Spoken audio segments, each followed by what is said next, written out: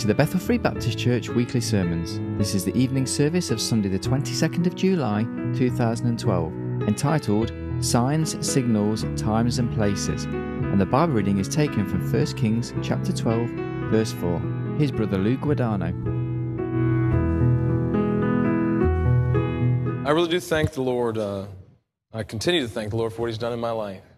And I never really anticipated all of this. I certainly didn't intend on preaching. That would be the last thing that I would have ever thought. They couldn't get me to stand up in school and recite a poem. I mean, I couldn't do it. I would rather have my dad beat the living tar out of me and not say the poem.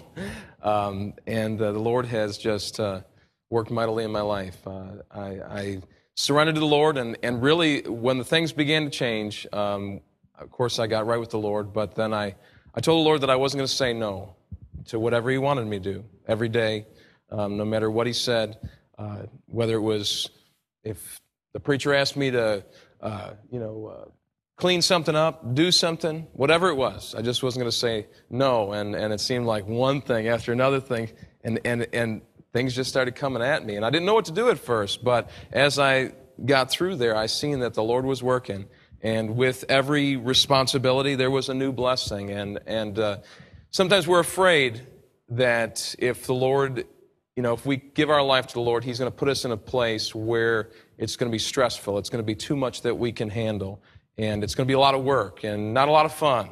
And I can proclaim that that's not the case. We've got a good God. He knows us. He loves us. He knows what's best for us. He knows what will put a smile on our face, and He wants to give us joy. I was able to surrender a little easier when I understood a little bit more about God. That God wants to, we talked about in the Sunday school hour. He's not denying us something just to make our life miserable. He wants the best for us. And so it was a whole lot easier to give my life, my children, to the Lord when I understood a little bit more about the Lord. But I'm going to sing a song. I've not sung this song in a long time, but really, when you look at me, you see the same person. And they would say the same thing back home. I haven't changed much, never had long hair. I'm the same person, but the old man is dead. And God has given me much more as I crucify that flesh. And so that's what this song is about. Now and then, an old friend of mine I have not seen for some time will stop by and ask me where you been, what's on your mind, wondering why I'm not out drinking, painting this old town red. I tell him I'm serving Jesus, and the old man is dead. And the man you see before you may look a lot the same. He may wear the same clothes and have the same old name, but you're looking on the outside. If you could see inside instead, you would see a brand new man, for the old man is dead. I used to live such a wicked life, and I had no hope inside. I was lost in the darkness, searching for the light. Then one night in a little church, after hearing what the preacher said, I gave my life to Jesus, and the old man is dead. And the man you see before you may look a lot the same. He may wear the same clothes and have the same old name, but you're looking on the outside. If you could see inside instead,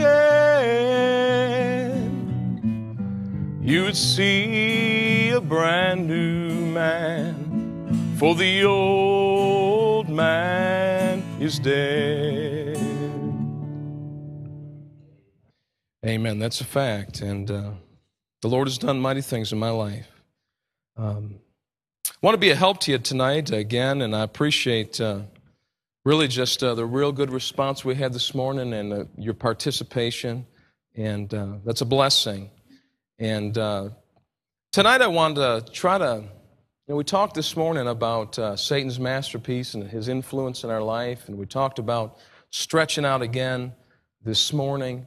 And the Christian's life is like that, where you're going to have to make a choice. You're going to have to get involved or not get involved. It's a life of choices. There's no middle ground. Either we help people or we don't.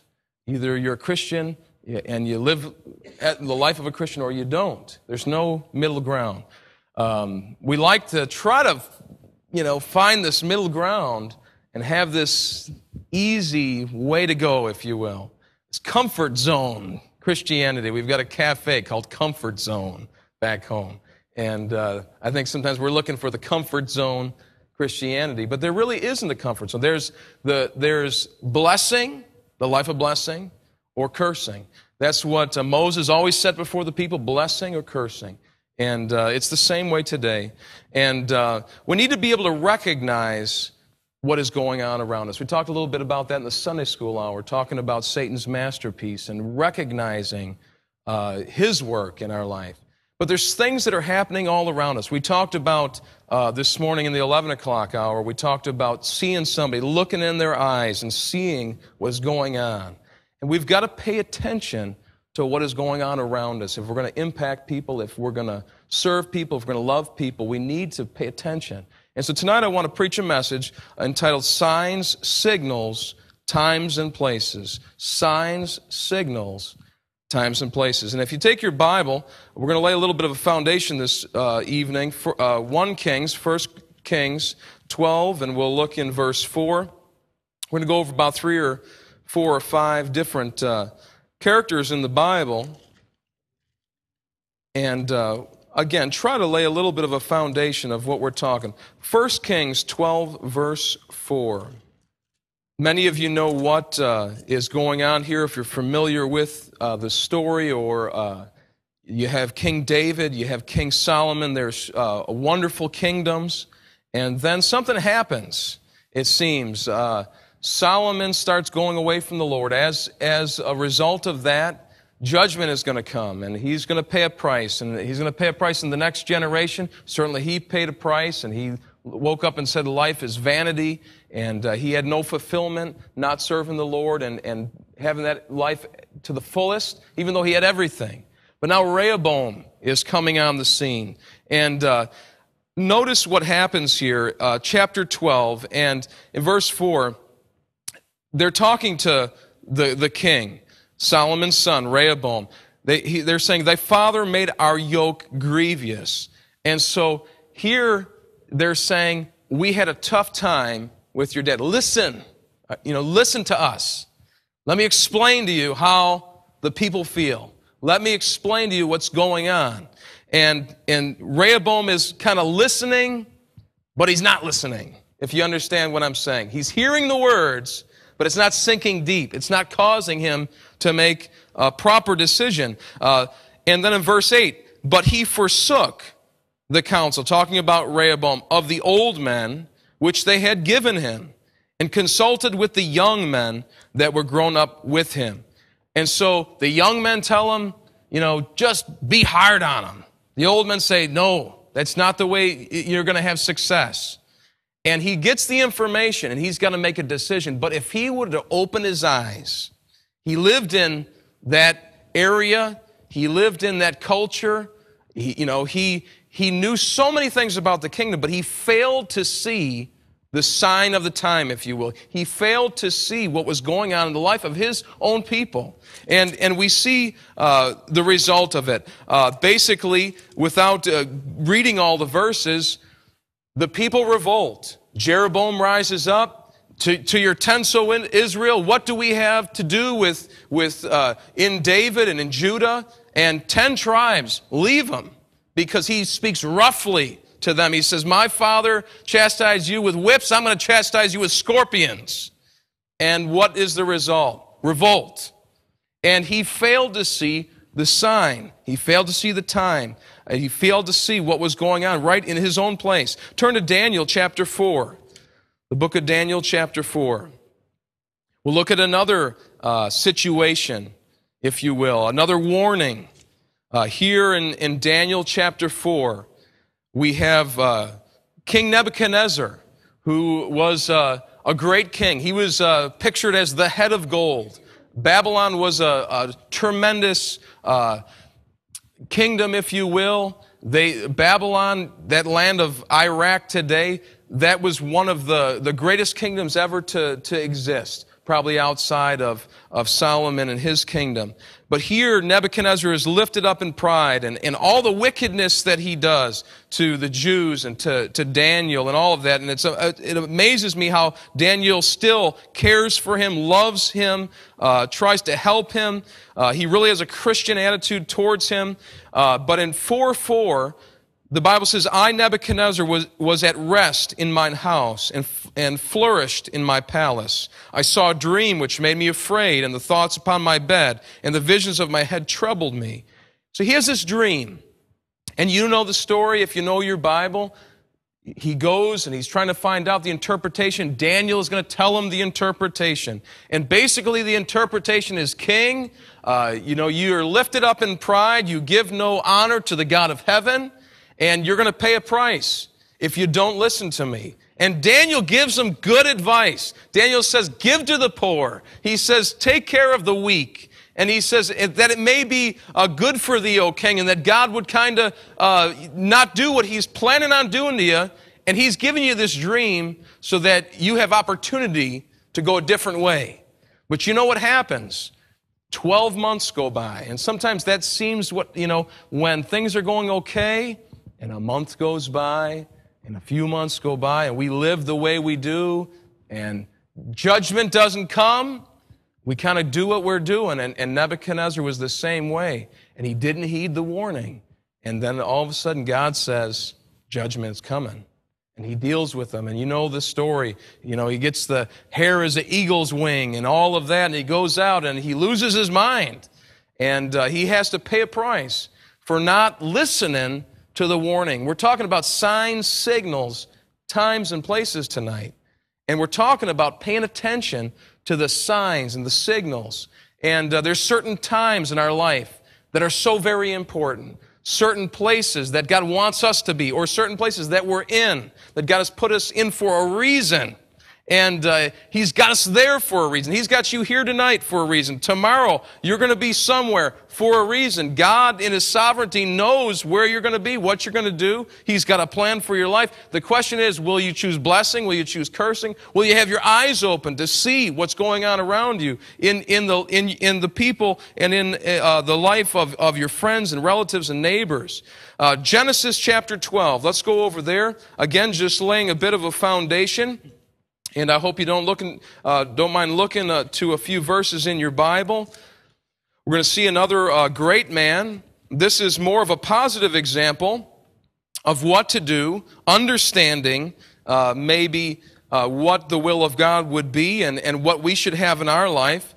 But Genesis chapter 12, we have Abram, of course, the father of the Jews, and in verse 1, it says, Now the Lord had said unto Abram, Get thee out of thy country, and from thy kindred, and from thy father's house, unto a land that I will show thee. And it astounds me that here he is way far away. God doesn't tell him where he's going, what he's supposed to do, but we see the attitude of this great man of God. He had faith, and it was counted unto him for righteousness. And when God said, go, he just said, yes, Lord. In verse 4, so Abram departed as the Lord had spoken unto him. I mean, he said, go, yes, Lord, whatever you want me to do, I'm going to go. It doesn't matter the place, doesn't matter the time. People worry so much about that. What if, young people, what if God sends me to Africa and I'm going to have to eat grubs, and God makes me a missionary? And we're so worried about giving God our life because He's going to take us to the place where we don't want to go, Alaska, where it's, sub-zero. But God is a good God. He wants the best for us. He knows where you will be the best. He knows where He can use you.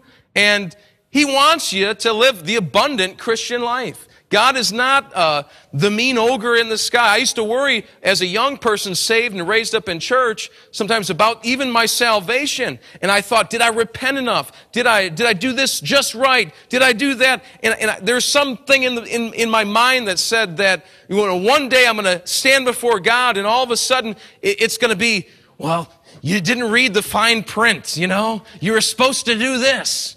But God's not that kind of God that's going to pull the rug out from under you at the last minute and go, ha, I gotcha. That's not our God. God wants, He is not willing that any should perish.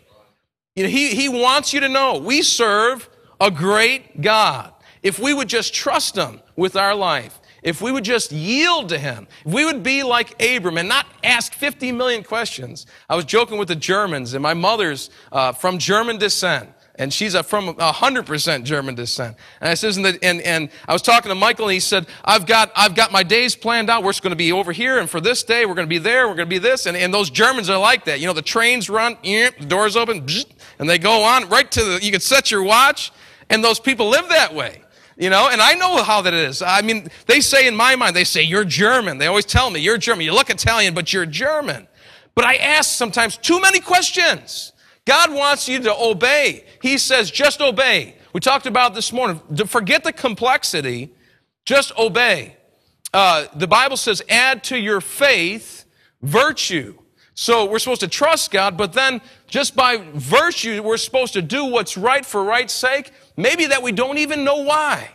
Now the Bible says, add to your virtue knowledge. And we're supposed to know at some point. We're supposed to study, but we're supposed to be like little children. When God says, go to this place that we don't know, we're supposed to go. And so we're supposed to understand the signs. We're supposed to watch for the signals, understand the need of the hour, and go to the place that we're supposed to go to, where God sends us. Turn to Esther, another great example in the book of Esther. Esther, if I can find it, 1st, 2nd Chronicles. Ezra, Nehemiah, Esther, there we go. Esther chapter 4. Esther chapter 4. Great Queen Esther and all that she was, the great attitude that she had. But even her, she waffled a little bit. She was worried about the situation.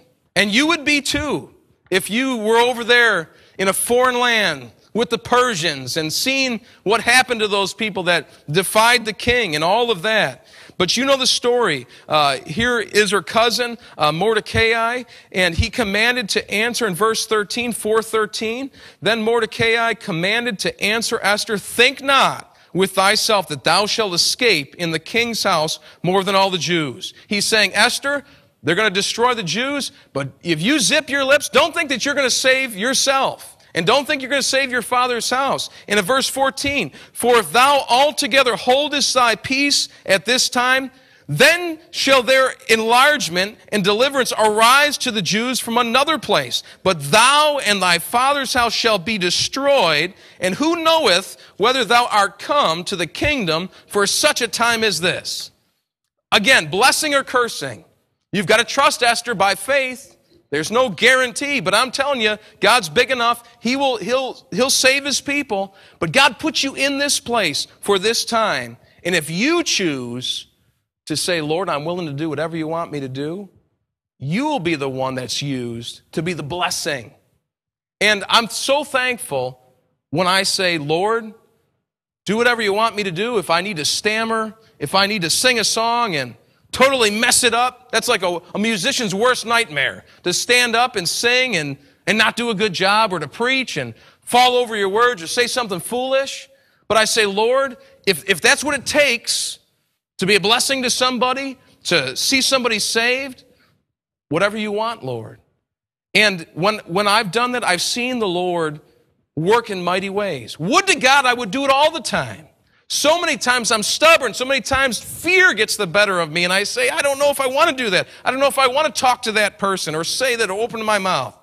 And I'm just as human as anyone else. We're all the same in this. But the challenge, signs, signals, times, and places, Esther was in that place for a specific purpose at a specific time. And she also recognized what was going on. She is a great example of what to do and what to be. Turn to 2 Samuel chapter 15. We'll look at a negative example. 2 Samuel chapter 15. This is about King David. And of course, David was a great man of God, loved the Lord. The Lord talks so much good about King David. He certainly was a great man. But here he's with his son, Absalom, and you may be familiar with this story. The Bible says in 15:1, 2 Samuel, and it came to pass after this that Absalom prepared him chariots and horses and 50 men to run before him. And Absalom rose up early and stood beside the way of the gate. And it was so that when any man that had a controversy came to the king for judgment, then Absalom called unto him and said, Oh, what city art thou? And he said, Thy servant is one of the tribes of Israel. And Absalom said unto him, See, thy matters are good and right, but there is no man deputed of the king to hear thee. He plays on that. People want to be heard, and he plays on that. Absalom said, Moreover, oh, that I were made judge in the land, that every man which hath any suit or cause might come unto me, and I would do him justice. You know, I'm accessible. I'm here. You can't get to King David. But if I was there, then I would hear your problems, is what he's saying. And it was so that when any man came to him to do him obeisance, he put forth his hand, he took him and kissed him. Oh, don't bow down to me. Oh, stand up, you know. And he gives him a nice, kiss and says, I'm not worthy of that. And he's playing to these people. And on this manner did Absalom to all Israel that came to the king for judgment. So Absalom stole the hearts of the men of Israel. This didn't happen overnight. This was not all of a sudden Absalom came home and he was there and boom, it happened. But what happened was David got disconnected from what was going on. David didn't see the warning signs. He may have chosen not to worry about him. He may have seen things and said, well, that's my son. He would never turn his back on me. He would never do that to me. So many times we see things and we see it's right in front of our face, but we ignore the warning signs. We seem to go right on by, and for whatever reason, we don't deal with it. We think it's going to be okay, or we think it's not what I think it is. Many times it is what you think it is. Sometimes with our children, with other things that we're involved in, we see something and we don't want to think bad of somebody. And we're not to think bad of somebody, but sometimes with our children, we need to pay attention that they're flesh like any of us, and that trouble could be happening in their life. We need to pay attention. Sometimes they're crying out for help. Sometimes they're wanting to be heard. Sometimes they'll come in at a time and in the night and say something, and we don't seem to pay attention to it. We seem to miss the warning signals. I was over in Idaho a few years back, and we went to this exhibit. I think I was showing Michael and Lisa some of the pictures in Idaho about the Titanic, and we viewed this exhibit, and you think, what a tragedy that happened with the Titanic. But just recently, I was over in Ireland and considering those things, and of course, they just had a bunch of boats go out over there, just, in April, 100 years since that tragedy happened. And you realize what took place on that fateful night. And you realize what a shame it was. And here you have the beautiful Titanic, RMS Titanic. I mean, it was invincible. It was beautiful. You read about that ship and you see that, I mean, I can't imagine. I've gone on naval ships and I've seen, the metal toilets that they have. You ever see those stainless toilets that they have? They said in the second class on the Titanic, they had porcelain toilets. I can't imagine that on a ship. But first class, they said they had marble toilets. Can you imagine? We're talking about the toilets, let alone all the grand staircase and all the things. That ship must have been something to see. Even the artifacts that I've viewed are amazing. And they did their sea trials, and she was so beautiful. She sat there, and of course she launched from Southampton, and it was in April that she left. She stopped over to France, and then made one call over at the bottom of Ireland. And I've stood right on the spot where the Titanic was last seen, right there in, well, now it's Cobh, Ireland, spelled C-O-B-H. Figure that out with that Gaelic. But it was Queenstown, and she called there and took on passengers, and I think there was 2,200 passengers on that ship, 2,200 plus. 1,000 of them were immigrants from Great Britain and Ireland. And they were going, many wealthy people, business people. Wealthiest man in America was on that ship, they say. And Jacobs. And they were on that ship. Another guy that took passage on that ship that I was particularly interested in is a Baptist preacher named John Harper. John Harper got on there with his daughter. And what a blessing that man was. He pastored 2 churches up in Scotland. And he was going over to preach in the United States. And Titanic left out. And Titanic was fast. It was a sleek ship. I mean, I think the fastest ship was running about 26 knots. And Titanic was right up there for that size. That was amazing. She started off across, and you know the story. What happens? They're heading in. But all of a sudden, something happens. Warning signs, signals. All of a sudden, Jack Phillips, he's sitting at his what do you call it, the wireless. He's tapping away on the wireless. Titanic had an amazing wireless system, one of the longest range wireless systems, ever at that time, sending out messages for the crew, all these little messages, sending them back over to England and other places, letting them know what's going on. And a ship called in and said, ice is, 20 miles north. But he's busy. Jack Phillips, he's going to town on his wireless. The California, which would become such a big part and so much skepticism later. California gets on the wireless and taps to them. Ice is dead ahead. Iceberg sighted. And Jack Phillips goes, shut up. I mean, because they must have blasted right in his ear and cut his reception off. But he's telling them, get off. I'm busy. Can't you see? These are important people. I mean, can you imagine sitting there as that young man typing? I mean, you've got the wealthiest people in the world telling you, get this message out right away. And they're on your back, and he's telling them, be quiet. A message does come through, and it goes into the captain's pocket, and he gives it to the first mate, and so on it goes. It gets posted over in the bridge, and 6 different warning signs come to Titanic, all of them unheeded. All of them unheeded. And then the inevitable happens. Here comes the iceberg out of the blackness. Up in the crow's nest, it's sighted. They didn't even have binoculars. There was a half a dozen pairs on board, but with everything that happened, they didn't have them. They seen the iceberg. It's called down to the bridge. The officer on deck in a panic says, hard as starboard, and then all reverse engines, and then he tries to swing the ship this way and then come back around so that he misses the iceberg, but you know what happened? Smash. Along the side of RMS Titanic, a 300-foot ripple effect, down busting rivets, and 5 of the 16 watertight compartments are breached, and Titanic is in bad trouble. And all of a sudden, the captain's in his cabin. He feels the shudder. The shipbuilder, he was on board, Andrews. They come up. They start to assess the damage. What are we to do? The order is given to Jack Phillips to start sending out messages. He starts typing out.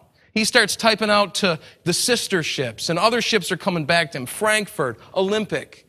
Frankfurt says, "Are you steaming to meet us?" They cannot grasp the gravity of the situation. Olympic is saying, "Give us more information. We need more information." He's trying to say, "We're in desperate need. We need you now. Come now." And they're asking all these questions. And I ask myself so many times when I've been in a situation that is dire, that is so pivotal, and we sometimes, instead of acting, instead of jumping in and helping, we're asking way too many questions. We don't see the gravity of the situation. We had a situation just a couple years ago where a man came and he was talking to one of the preachers that I know, and he was dealing with him, and then the next thing you know, that guy goes out in the parking lot and blows his brains out right in the church parking lot. And you say, how does that happen? And it happens because we don't see the warning signs. Sometimes there's nothing we can do, but so many times there's warning signs that we can see if we would just open our eyes. And we need to ask the Lord and say, "Lord, give me wisdom to understand the warning signs." Carpathia hears the message. Carpathia decides. That old captain on Carpathia. Carpathia is a much older ship, but yet Carpathia, their captain says, "We're going." They're 60 miles away from Titanic, but they say, "Go. Go. We need to go." He's never been in a distress call situation. He's never been in a rescue, but yet he says, "Get the engines going, boys. Get things moving." And they start rumbling up Carpathia. Carpathia, they said, he told them to take all of the boilers, the heat and everything, heating the rooms and all of that. They said, put it to the engines and get this thing moving. People are waking up in the middle of the night. Of course, the iceberg was 1140 is when Titanic struck. And here Carpathia is rumbling out in the middle of the night, midnight. Can you imagine being on an ocean liner in the middle of the night? The Titanic, the ship, the Carpathia is rumbling, waking up cold, freezing. People saying, "What's going on? Captain, what are you doing?" The mates are saying, "You can't do this. You can't head into the waters. We've got all these passengers on board. There's great risk." But yet that old captain says, "We're going in to help. We can help, and we're going to do it." I thank God that so many times in our church and in our situation where I've seen people warn my dad and say, "You can't do what you're doing. You can't take that risk. You can't launch out." We're talking about stretching out this morning. But my dad has said, "Go, we're going despite the risk." There's always risk. We're at risk even where we sit. But here we can help somebody. And Carpathia heads out. Back on the Titanic, people are scurrying around. They tell them to get up on the deck and get your life preservers. And most of the crew even don't even realize what is taking place.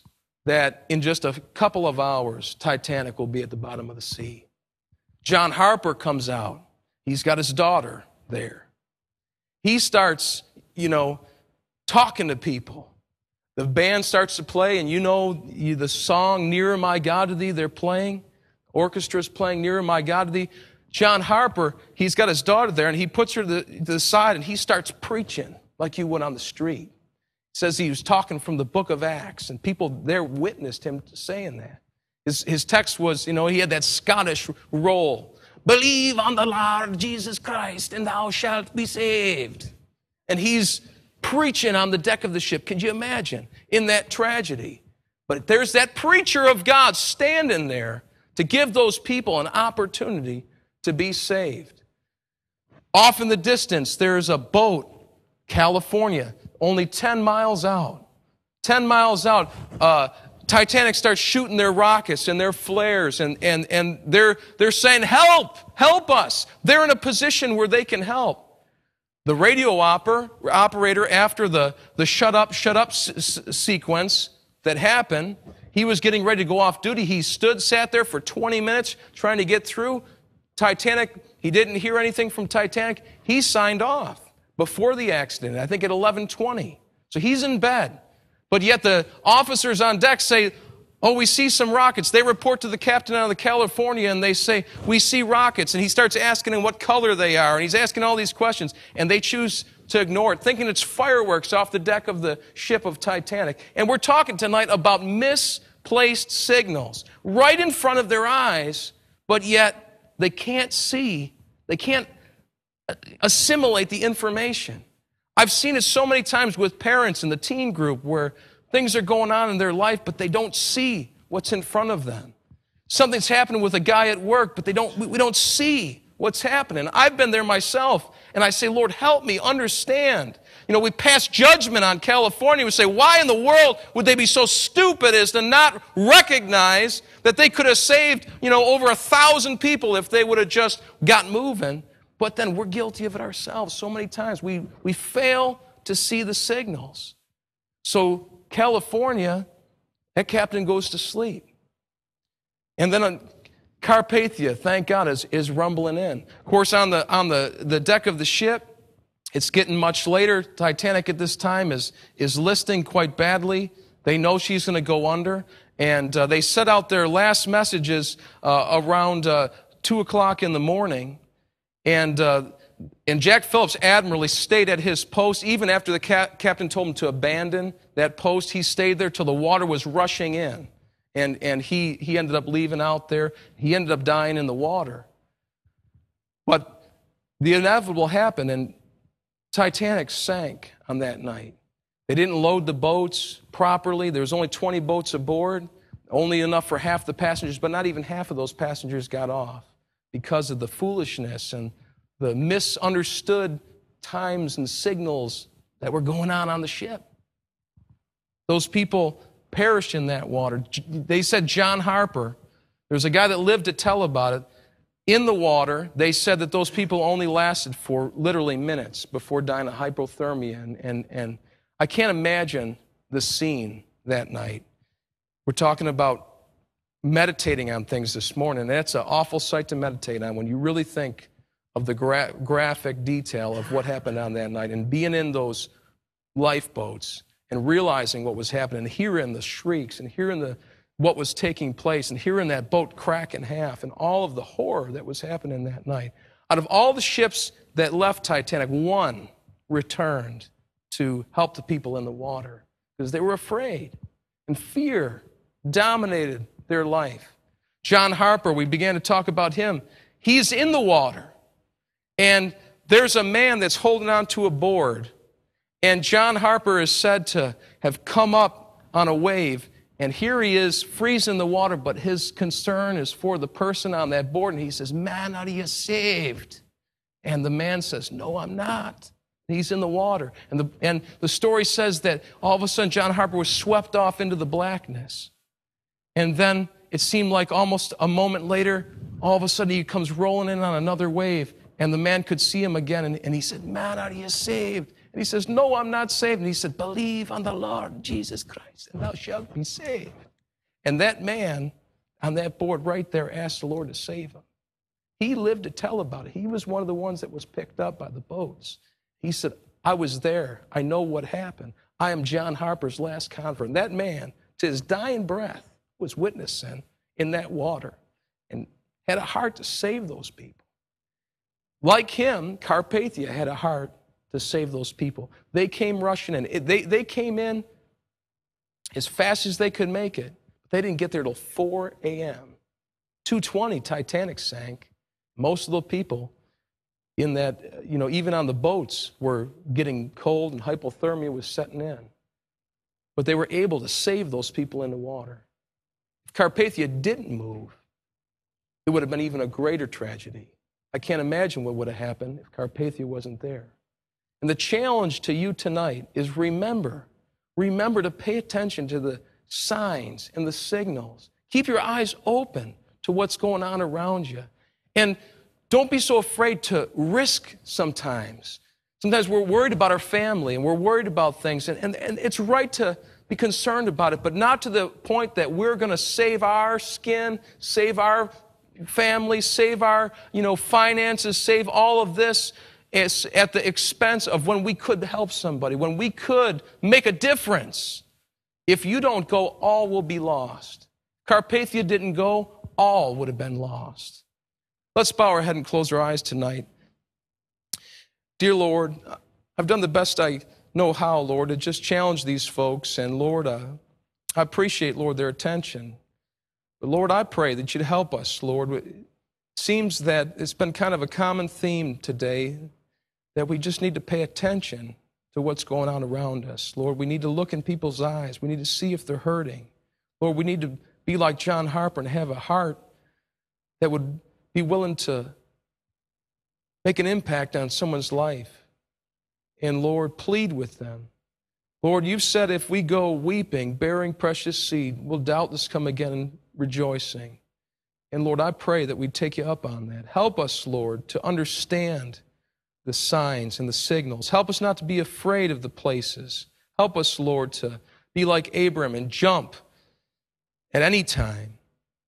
Lord, it's hard sometimes. And Lord, we see so many times we rush and it's a false alarm. But Lord, help us to understand the difference between the two. Give us wisdom beyond our means. Lord, we need help. And Lord, I pray that you'd bless these dear people. Help them in their lives. Help them in their families. Lord, help them in this church. And Lord, help them to be what you want them to be. In Jesus' name, amen.